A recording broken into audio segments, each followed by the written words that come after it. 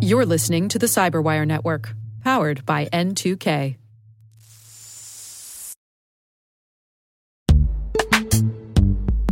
This episode is brought to you by Palo Alto Networks, the leader in cybersecurity. As AI-driven attacks increase, organizations can't afford to have network security that's stuck in the past. Discover how Palo Alto Networks can help you predict what's coming and proactively secure against it with a zero-trust, AI-powered network security platform built to secure whatever, whenever, wherever. To learn more, visit paloaltonetworks.com/network security platform.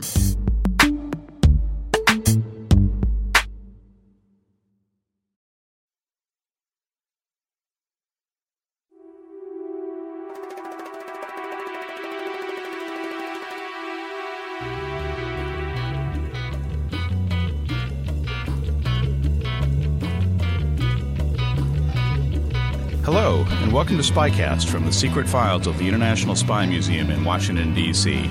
I'm Mark Stout, historian of the museum. I'm a PhD author and historian who served for 13 years as an analyst in the U.S. intelligence community. Every month, the museum brings you interesting talks with authors, scholars, and practitioners who have something to do with the world of intelligence and espionage.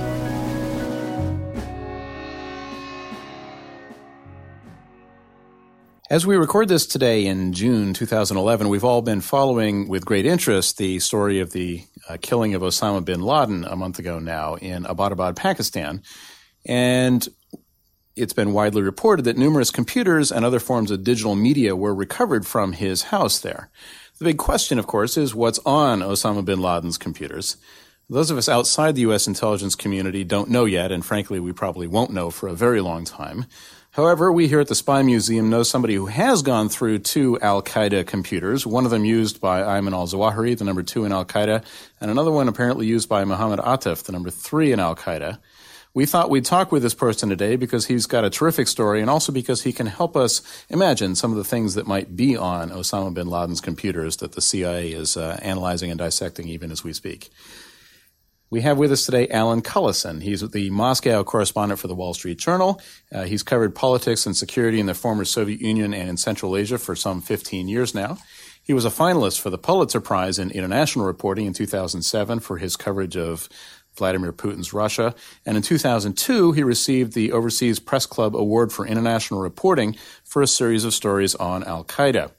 Mr. Cullison's al-Qaeda work was very much informed by his acquisition of 2 computers used by senior members of al-Qaeda. He has pretty much literally been inside al-Qaeda's hard drive. We're speaking with Alan today, actually from London, via Skype. So Alan Cullison, welcome, virtually speaking, to the International Spy Museum. Thank you. Alan, so after September 11th, you found yourself in Kabul, Afghanistan in the fall of 2001 with no working computer. Kind of a handicap for a print reporter like yourself. How did that happen? Can you sort of set the stage for us here? Well, after September 11th, I was sent into Afghanistan along with quite a few other reporters, or at least to try to get into Afghanistan. And a handful of us managed to get in by traveling from the north through Tajikistan by crossing the Hindu Kush Mountains.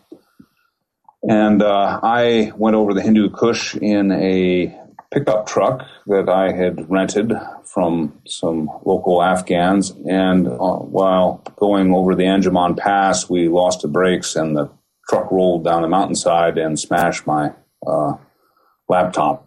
So during the early parts of the war, I was basically writing all my stories out longhand and writing them and then dictating them over the phone. And so when I got to Kabul, I was got to know the computer dealers there because I was trying to remedy the situation. Were there many computer dealers to be found in Kabul in 2001? No, there were, I think, 2, if memory recalls. And basically, back then in Kabul, there were no television sets. The only real electronics that you found that were quite common were radios, FM or AM radios or shortwave radios. So any time you encountered somebody with a computer, it meant that they were somebody very important. And so that was what was interesting about talking to computer dealers back then. So you soon found yourself on the trail then of 2 computers that purportedly had been used by al-Qaeda. How did that happen, and how did you track them down? Well, basically, once Kabul fell, there was a race to find out as much about al-Qaeda as possible, and other newspapers were getting documents out of former al-Qaeda safe houses and writing stories about them, and I was frankly behind on that story. And so I decided to use some of these computer contacts to start searching for people who had computers to sell. And it turned out that one of these fellas found a gent who said that he had looted a couple of computers from the Al-Qaeda compound in Kabul. And do you know who these computers belong to? So once you managed to buy these things, how did you authenticate that they were what they purported to be? Well, both of them were locked by passwords. There was what they were. There were two computers. There was an IBM desktop computer, and then there was a laptop computer. The laptop computer, I was told, was carried into the Al-Qaeda office every day in a black bag by Mohammed Atif, the military commander for Al-Qaeda. The IBM, it wasn't clear what was on it. But so, yeah, I wanted to see if this was authentic. Both of them were locked by passwords, and in order to bypass a password, you could take a battery out of the hard drive or a desktop hard drive that's basically the size of a watch battery. And so I was able to bypass that password. And when I opened up the computer, there were a lot of files in Arabic on the drive that I couldn't read and were often password encrypted again, but there were a couple letters there that were open on the desktop that were in French, and it turned out that these were the letters that were used to set up the assassination of Ahmad Shah Massoud, the Northern Alliance commander, and that was the big precursor to September 11th. So it was clear after looking at those letters that these were important computers. These were taken from important people. It wasn't clear exactly who they were, and who these people were only became clear in the following year after some pretty exhaustive research. So it was clear straight away that whoever it was who'd used these computers, this was a big deal. Did you discuss this then with your editors and discuss, what, if anything, beyond just pure journalism to do with these computers? Yes, I basically what I'd after discovering that the IBM was valuable, I copied it immediately and then went out and negotiated a price for the laptop computer, which I hadn't gotten yet. And then at that point, I called my editors and said, "Hey, I've got Mohammed Atif's computer and another computer, and I'm going to come back to the United States and we'll decipher them." And at that point, they became quite alarmed and called U.S. Central Command, which came to my hotel door and said we'd really like to have those things. So you loaned them, if you will, to United States Central Command. Yes, they were handed over to the Central Command in Kabul in early December of 2001. After copying the IBM, but the laptop was uncopied. So did you ever get those computers back from the U.S. government?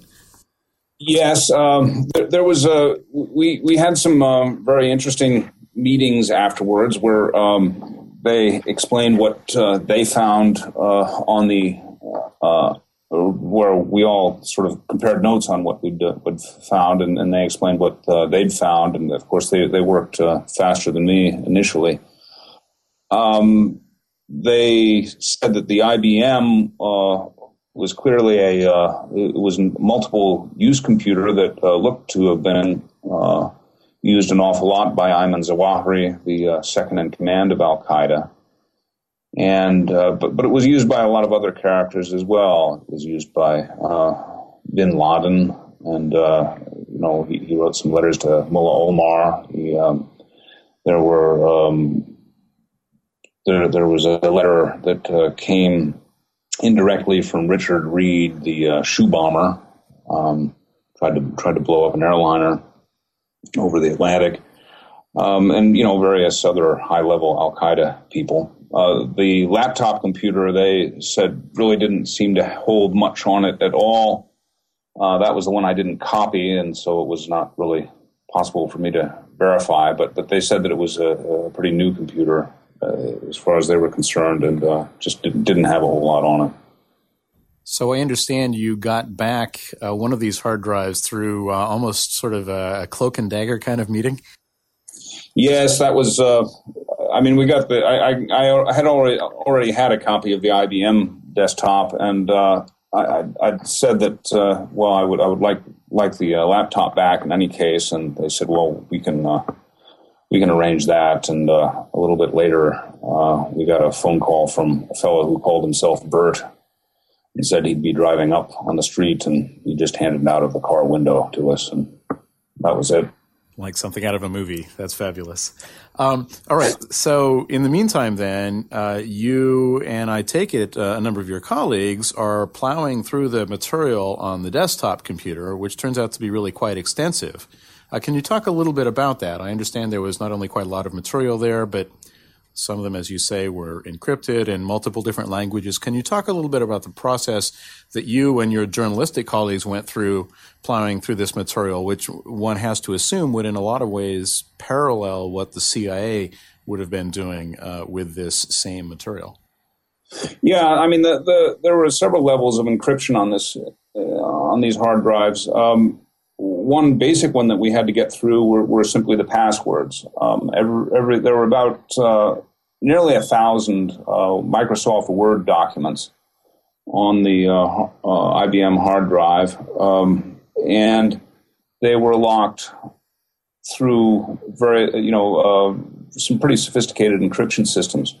You could break these passwords by running a whole lot of passwords against them, literally millions, and that took some time. So what I ended up doing was hiring somebody with a whole array of computers to run these passwords, and usually it took 2 or 3 days in order to get it done, even when you had a whole array of computers. At that point, we would be able to open up the Arabic file, then we'd have to get it translated, but then there was a new problem in that these files were written with code names and written in this sort of curious elliptical language that made it sound like they weren't really running a terrorist organization, but they were just running some kind of farming operation. Farming operation?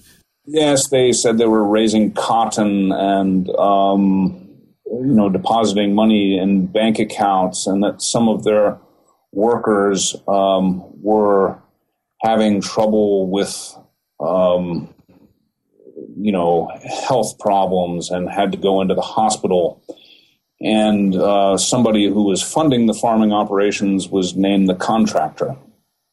Now, eventually it became clear that what they were really talking about were terrorism operations, and the contractor was the code name for bin Laden.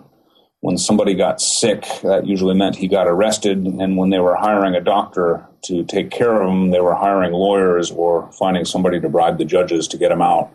These were all letters that were written to and from Kabul to various cells, in places like Albania, Yemen, London, Egypt, and in Pakistan, of course, and different parts of Afghanistan.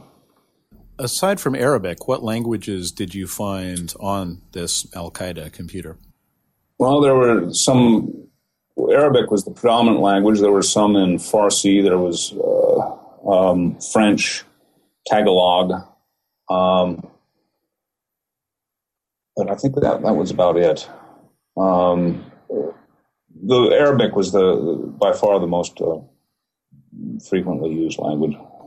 So you have, at some point, then wrote a series of articles for the Wall Street Journal and also an article for the Atlantic Monthly, articles which attracted a lot of attention. And I can say that round about this time, I was actually working on the terrorism problem as a government contractor, and I used your materials, as a matter of fact. How long was it before you were able to derive enough meaning from this, huge mass of stuff encrypted and in multiple different languages. So how long was it before you were able to really start writing, to have some real understanding of what was going on here that you could convey to readers? It took a couple of weeks to even write an initial story that said that these were some computers that belonged to Al Qaeda, because when opening up a computer like this, it was really kind of a disorienting experience. Like I said, first of all in Arabic. Secondly, they're allegedly writing about farming. They're all using sort of queer names for one another. So in order to really get to the bottom of it, what you had to do was you had to find some former terrorists themselves who worked inside this organization and who understood what a lot of these code names were. Now, when I did have the opportunity to speak to some of the people from the CIA about this material, they told me that they found essentially 5 things that were of value on the IBM desktop. One was this casing report written by Richard Reed for various targets, which essentially showed that Richard Reed worked for Al Qaeda, and that was a big revelation. There was another casing report of the U.S.-Canada border, looking for targets that they might blow up or attack people in, to just basically wreak havoc along that border. There was a system of encryption for message traffic, the system that Al Qaeda used to disguise its traffic, and then there was essentially a dictionary or a key for that encryption system. And then finally there was a list of Al Qaeda members, something like 150 of them, half of which they'd said they hadn't heard of before. So there were a couple of topical things we could pursue. For instance, we could write about Richard Reed. But in order to get a real history of the arc of Al Qaeda, it was necessary to basically translate all these documents, find out who was who in all these various code names, and put all the documents in chronological order so that you could get a history, basically a history of the organization. And then that was a very time-consuming process. We essentially put together about 3 or 4 volumes worth of documents that became kind of the Bible for writing about these people, because you could go and look at what they were doing in 97, 98, 99, right up until 2001, after the attacks even. There was correspondence. It took a long time. Did I understand you to say that you had former Al Qaeda members who helped you understand the phraseology and the code terms that they were using? Yes. In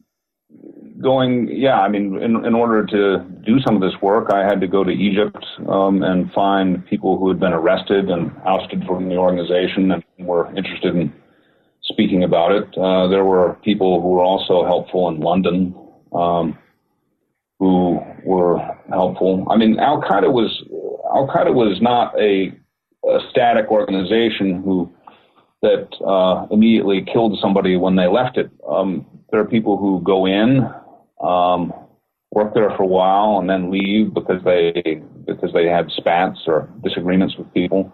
There were different organizations that went into Al Qaeda and then got disillusioned with what it was doing and decided to leave. And so there weren't a whole lot of those people around, but there were a few, and they're absolutely essential to understanding hard times like this. So as you started reading through these documents and putting them in order and understanding, as you say, the arc of Al-Qaeda's history, what did you learn about the relationship between Al-Qaeda and the Taliban, their hosts in Afghanistan? The Al-Qaeda and Taliban used to put up a very good face of being absolutely united, and but behind the scenes there were all sorts of problems precisely because of Osama bin Laden's interest in international terror. There was a whole element in the Taliban that really just didn't want al-Qaeda around because it caused problems for them. It was isolating them internationally. There seemed to be a great deal of trouble between the Taliban and al-Qaeda up until there seemed to be quite a bit of trouble between al-Qaeda and the Taliban up through 97, and I believe it was 1998 when they had the Africa embassy bombings. After that, when we launched missile strikes on them in Afghanistan, that really seemed to solve a lot of the problems between them, because Mullah Omar became quite offended with the United States for taking that step, and they really kind of closed together. We drove them together with our military action, is what the document said to you. That really appears to have been the case. Yeah, there was a great deal of acrimony between them up to that point, and mutual suspicion, and that was, in a lot of ways, that was a recurrent theme of Bin Laden and Zawahiri. That by striking out at the U.S., they were always expecting the U.S. to strike back, and that would actually make them all stronger because everyone would perceive the U.S. as a great enemy. There was an enormous debate in al-Qaeda at the time about whether they should choose attacking the near enemy, that is Arab governments, or the far enemy, the United States. And basically what they did was they settled on the far enemy. And that was the strategy of the embassy bombings, the bombing of the Cole, and the warship, the Cole, and ultimately September 11th.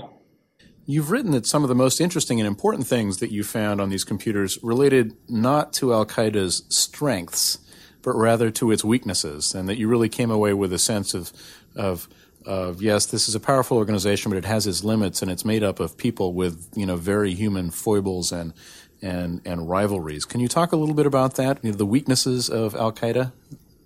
Yeah, that was one of the most surprising things about it was when you talk about acrimony, there wasn't just acrimony between the Taliban and al-Qaeda, but there was a lot of acrimony within al-Qaeda itself.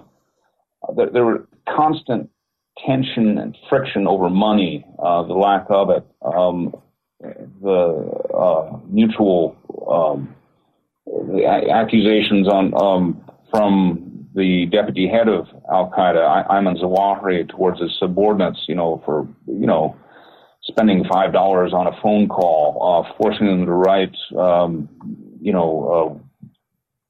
accounting reports where they would report $2 spent on a tire inner tube. That they were really at a certain point really hurting for money, and but this was specifically one branch of al-Qaeda, the Egyptian Jihad branch, and these people were extremely important to Osama bin Laden in the end, and they, I think it's pretty clear from reading. It became clear from reading the computer that these people joined him because they were really running out of money. And the decision to, strike at the far enemy was, in some ways, a big in their minds, a fundraising opportunity. They talked about it as PR, as a great opportunity to give themselves publicity and take them sort of their franchise to an international level. You also found, as I understand it from reading your article, a good bit of information about al-Qaeda's biological weapons program. Sort of looking back on that in sum of what you learned about that, did that represent more al-Qaeda's strengths, or was that also an example of al-Qaeda's weaknesses and of there being less there than one might imagine at first blush?